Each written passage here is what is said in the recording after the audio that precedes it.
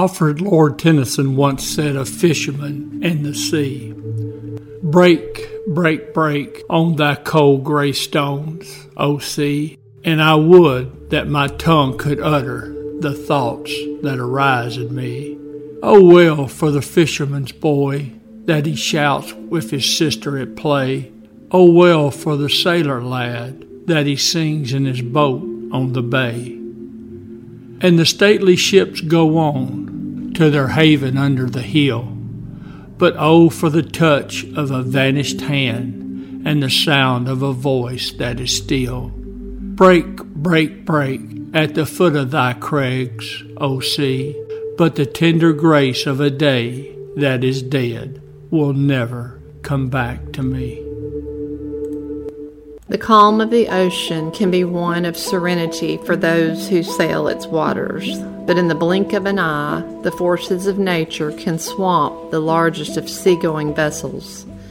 Many a seafarer have lost their lives to the briny deep, and all sailors understand and accept that risk. But when lives are lost on the ocean to the homicidal rage of a man, there can be no understanding of the loss or acceptance of a life ended in such a manner.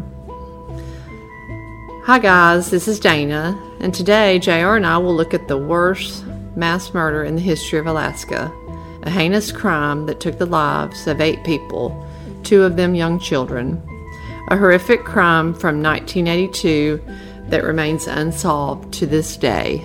This is the story of the Investor Ship murders. Before we get into the story, we want to point out that some pictures in this episode to illustrate the narrative, such as how ships are tied up while in harbor, or interior shots of similar type ships to the Investor, will be used. We do try to slap a cautionary caption on any picture, not of the actual event, place, or etc. Okay, now on to the story.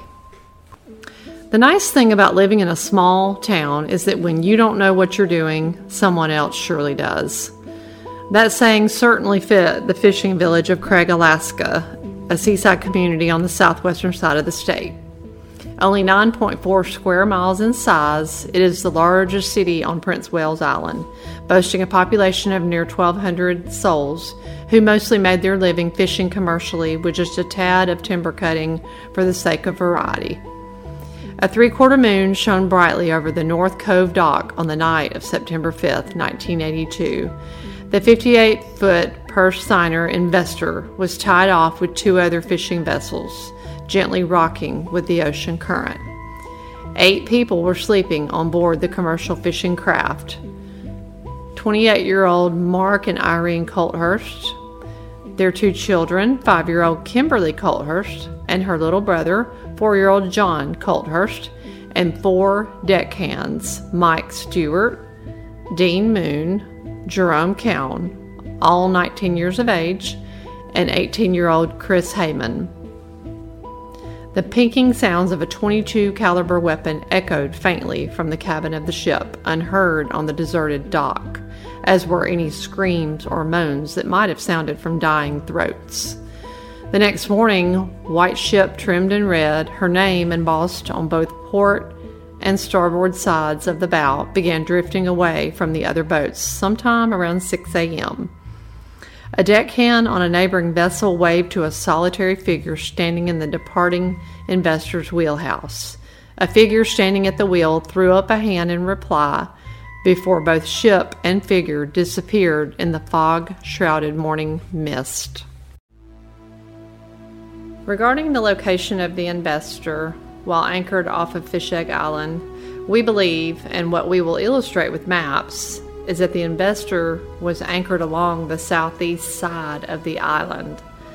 Figuring the killer would want to go a direct route to anchor the boat and get away from it as fast as possible, the southeast side of the island is the closest, fits the 1-mile radius, and would leave the ship visible to people in the town. By 7 a.m. on September the 6th, the killer has the Investor motoring across the waters of the Gulf of Alaska. It was close to 7:30 a.m., give or take a few minutes, when the Investor was spied anchored just offshore of nearby Fish Egg Island by the crew of a passing ship. The craft was a little bit further away from Craig than a couple of rock throws, but not by much, maybe a little less than a mile, parked on the east-southeast side of the aptly named island, in full view of anyone in Craig. After anchoring the Investor, the killer had opened the seacocks in an apparent attempt to sink the ship. It would have been possible had the ship been motoring across the water, but at anchor, the seacocks were above the waterline, so the mighty fishing vessel simply floated and bobbed about, with 8 bloodied bodies lying piled up in a heap in the crew quarters. Here's where the navigational plot thickens. Regarding the skiff, stories say it was at the main harbor, while others say the cold storage dock, and some even mention the cannery dock. We are going to show all 3 locations on the maps and let it go at that. Suffice it to say, the skiff was tied off each time in Craig. As the day progressed, the gray skiff from the Investor was noticed tied off at the dock, no one seemingly thinking anything was amiss. It was common enough that a crewman would be sent back to town from the mothership to pick up items forgotten, damaged, or lost. A front bringing fog rolled into the area, blanketing the Investor and the surrounding area. The wonderment of why Captain Colthurst would lay his ship up at anchor with no apparent activity going on board was absorbed in the mist and forgotten. As the sun burned away the fog on September 7th, folks in Craig and passing ships noticed the dormant Investor still anchored off the same spot of Fish Egg Island. Many wondered why the Investor was not actively pursuing salmon, as the season was due to end in just a few days. It was early evening, about 4:30 or so, and the crew of the trawler Casino saw heavy dark smoke floating skyward from the Investor. Her captain radioed for assistance from the state police and the Coast Guard as the Casino churned across the waters towards the flaming vessel. The Casino was traveling at flank speed when crew members spotted a gray skiff speeding away from the area of the Investor. Sailors rushed to the assistance of ships in distress. To see a skiff speeding away indicated to the crew of Casino that it must have been a crew member going for help. The lone occupant, however, did not appear as if he was interested in stopping to chat. So the captain of the Casino had to do some fancy naval blocking maneuvers before the skiff's pilot heaved to. Again, the crew thought it unusual that the young male wearing a ball cap didn't seek their help, rather was trying to avoid them. However, the urgency of the situation distracted the crew from the odd behavior of the man. The conversation was brief as the skiff sped away towards Craig and the Casino continued towards the flaming Investor. Other ships began arriving sporadically throughout the evening, including local and state police. What the firefighters lacked in equipment, they made up for with spunk and determination. The fire was knocked down enough that a rescue party was able to board the boat, but all they found were badly charred bodies before the fire kicked up again. Once the fire was finally extinguished, the Investor was towed to the nearby shore of Fish Egg Island to prevent it from sinking. Police were operating under the impression that this was nothing more than a horrific accident. I jumped in the skiff and ran out to check on the boat. Once we had the fire out, we towed her into the beach so she wouldn't sink. Police start poking through what they can, and it's everybody's worst fear. They start recovering bodies. In the area of the pilot house of the Investor, police find 4 burned bodies. Investigators fear the crew and the Colthurst family has perished in a tragic accident. At that time, it was realized that the bodies had bullet holes in them. These victims didn't just die in a boat fire. They were murdered. And we took them out so we could dump shovel loads of ashes. Unfortunately, most of our evidence had burned up at that point. It was horrific. Autopsies, they found that the victims had bullet wounds from a .22 caliber firearm. but that was about it. Over the next few days, Mark Colthurst and his wife Irene and their little daughter Kimberly, as well as Michael Stewart, are identified as the 4 bodies found in the wreckage of the Investor. Pathology, because we're talking about just, there was nothing left of the bodies, but just fragments. The coroner identified Chris Heyman and Jerome Keown. Just did eventually say yes. Part of a jawbone and tooth fragment were matched dental records of Dean Moon. We never did find the body of young John. They figured that he was totally consumed in the fire. Let us begin looking into this case by retracing the steps of the family and crew. On September 5th, the Colthursts and their crew of 4 had celebrated Mark's birthday at a local establishment called Ruth Ann's Restaurant over at 300 Front Street in downtown Craig. It wasn't just a birthday that had everyone in a festive mood. The Investor had brought in a large haul of salmon the previous week, and Captain Colthurst was expecting that catch to bring in $30,000 or more. The family and crew had left the eatery around 9:30 p.m. and were last seen alive crossing over to their boat at about 10 p.m. What do we mean crossing over? Glad you asked. You see, the Investor was tied up to 2 other ships that were, of course, tied to the dock. The ships Defiant and Decade were tied to the dock, with the Investor being the third wheel. This meant that the Colthurst family and their crew could only board the Investor by traipsing across the other 2 ships. So anyone coming to or leaving the Investor had to cross 2 other ships. And in the case of the killer, he had to do so without being seen by the crews of either vessel. There is no such thing as a perfect crime, only an imperfect investigation. That might be, but the killer must have had 3 rabbit's feet and a couple of horseshoes in his pockets to not get got by the police. He crossed over 2 ships and boarded the Investor sometime after 10 p.m. He probably waited till the crewmen on the other ships were partied out and had gone to sleep. If he did cross while the crews were still awake, then he was a lucky man indeed. All it would have taken is 1 crewman, drunk or otherwise, to come out on deck to spoil his plan. We know the killer boarded either post 10 p.m. on the 5th or in the early morning hours of the 6th.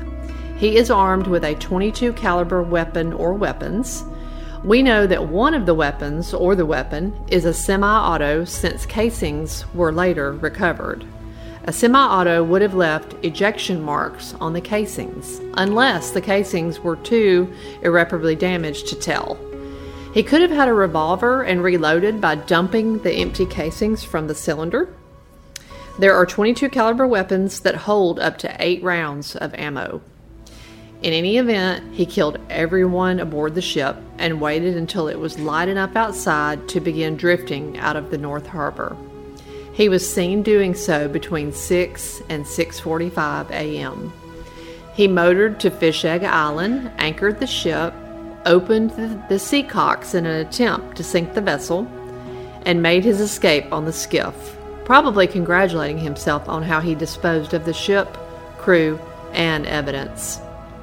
The Investor is seen anchored at 7:30 a.m. or so by a passing ship. It is unknown if the killer was still on the Investor when seen by the other vessel. Would the skiff have been visible and the killer still on board at 7:30? Had he already left? The Investor remains anchored all day on the 6th and through the night. On the 7th, the ship has not sunk, and the killer realizes he will have to have a plan B. He buys gasoline or steals some and heads out in the skiff that is still tied up to the dock. He pours the gas and sets it on fire.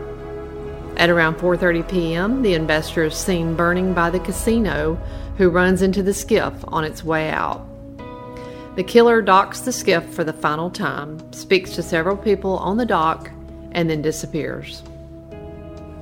The timeline goes: September 5th, 10 p.m., family and crew last seen alive. September 6th, 6 to 6:45 a.m., the investor is floating out of the dock. September 6th, 7:30 a.m., the investor is anchored. September 7th in the a.m., the investor is still at the anchor. September 7th, 4:30 p.m., the investor is now on fire, the skiff seen. Between 1986 and 1988, John Peel, a former crewman on the Investor, was taken to trial for the arson and murders. The first trial ended in a hung jury, and in the second case, the jury found him not guilty. Does that mean he did not do it? Absolutely not. What was the motive? State police said Peel had a grudge against Mark Colthurst for firing him. So why kill 8 people if you're only mad at 1? Maybe someone thought Mark had gotten his money for the big salmon catch, and the killer wanted the money. If the killer thought Mark had the $30,000 on the ship, he didn't plan very well, since Mark had to write a check to a friend for $100 so he could pay for the birthday dinner on the night of the 5th. Who benefited from the death of the Colthurst family? Who benefited from the loss of the ship to a fire? Of course, this must be about more than a simple insurance scam. Why kill 8 people just for boat money? This is a sad, frustrating story. A killer is seen by at least a half dozen people in broad daylight. He even speaks to many of those people. The one problem is that during salmon season, the population of Craig jumps up with a lot of new faces in town. We do wonder why the state police didn't get the skiff and take it to the forensic lab, let everything dry, and then process it all. What did they have to lose? There is no statute of limitations on murder, so the case can still be closed with an arrest and a conviction. Unless it's Peel. He is now covered by double jeopardy. They could charge him with federal crimes and haul him back to court. That would not fall under the double jeopardy clause. That will wrap up this episode of Coffee, Tea, and Crime. Thank you for watching. Let us know in the comments below what your theory is on this puzzling mystery. And JR and I will see you on the next case.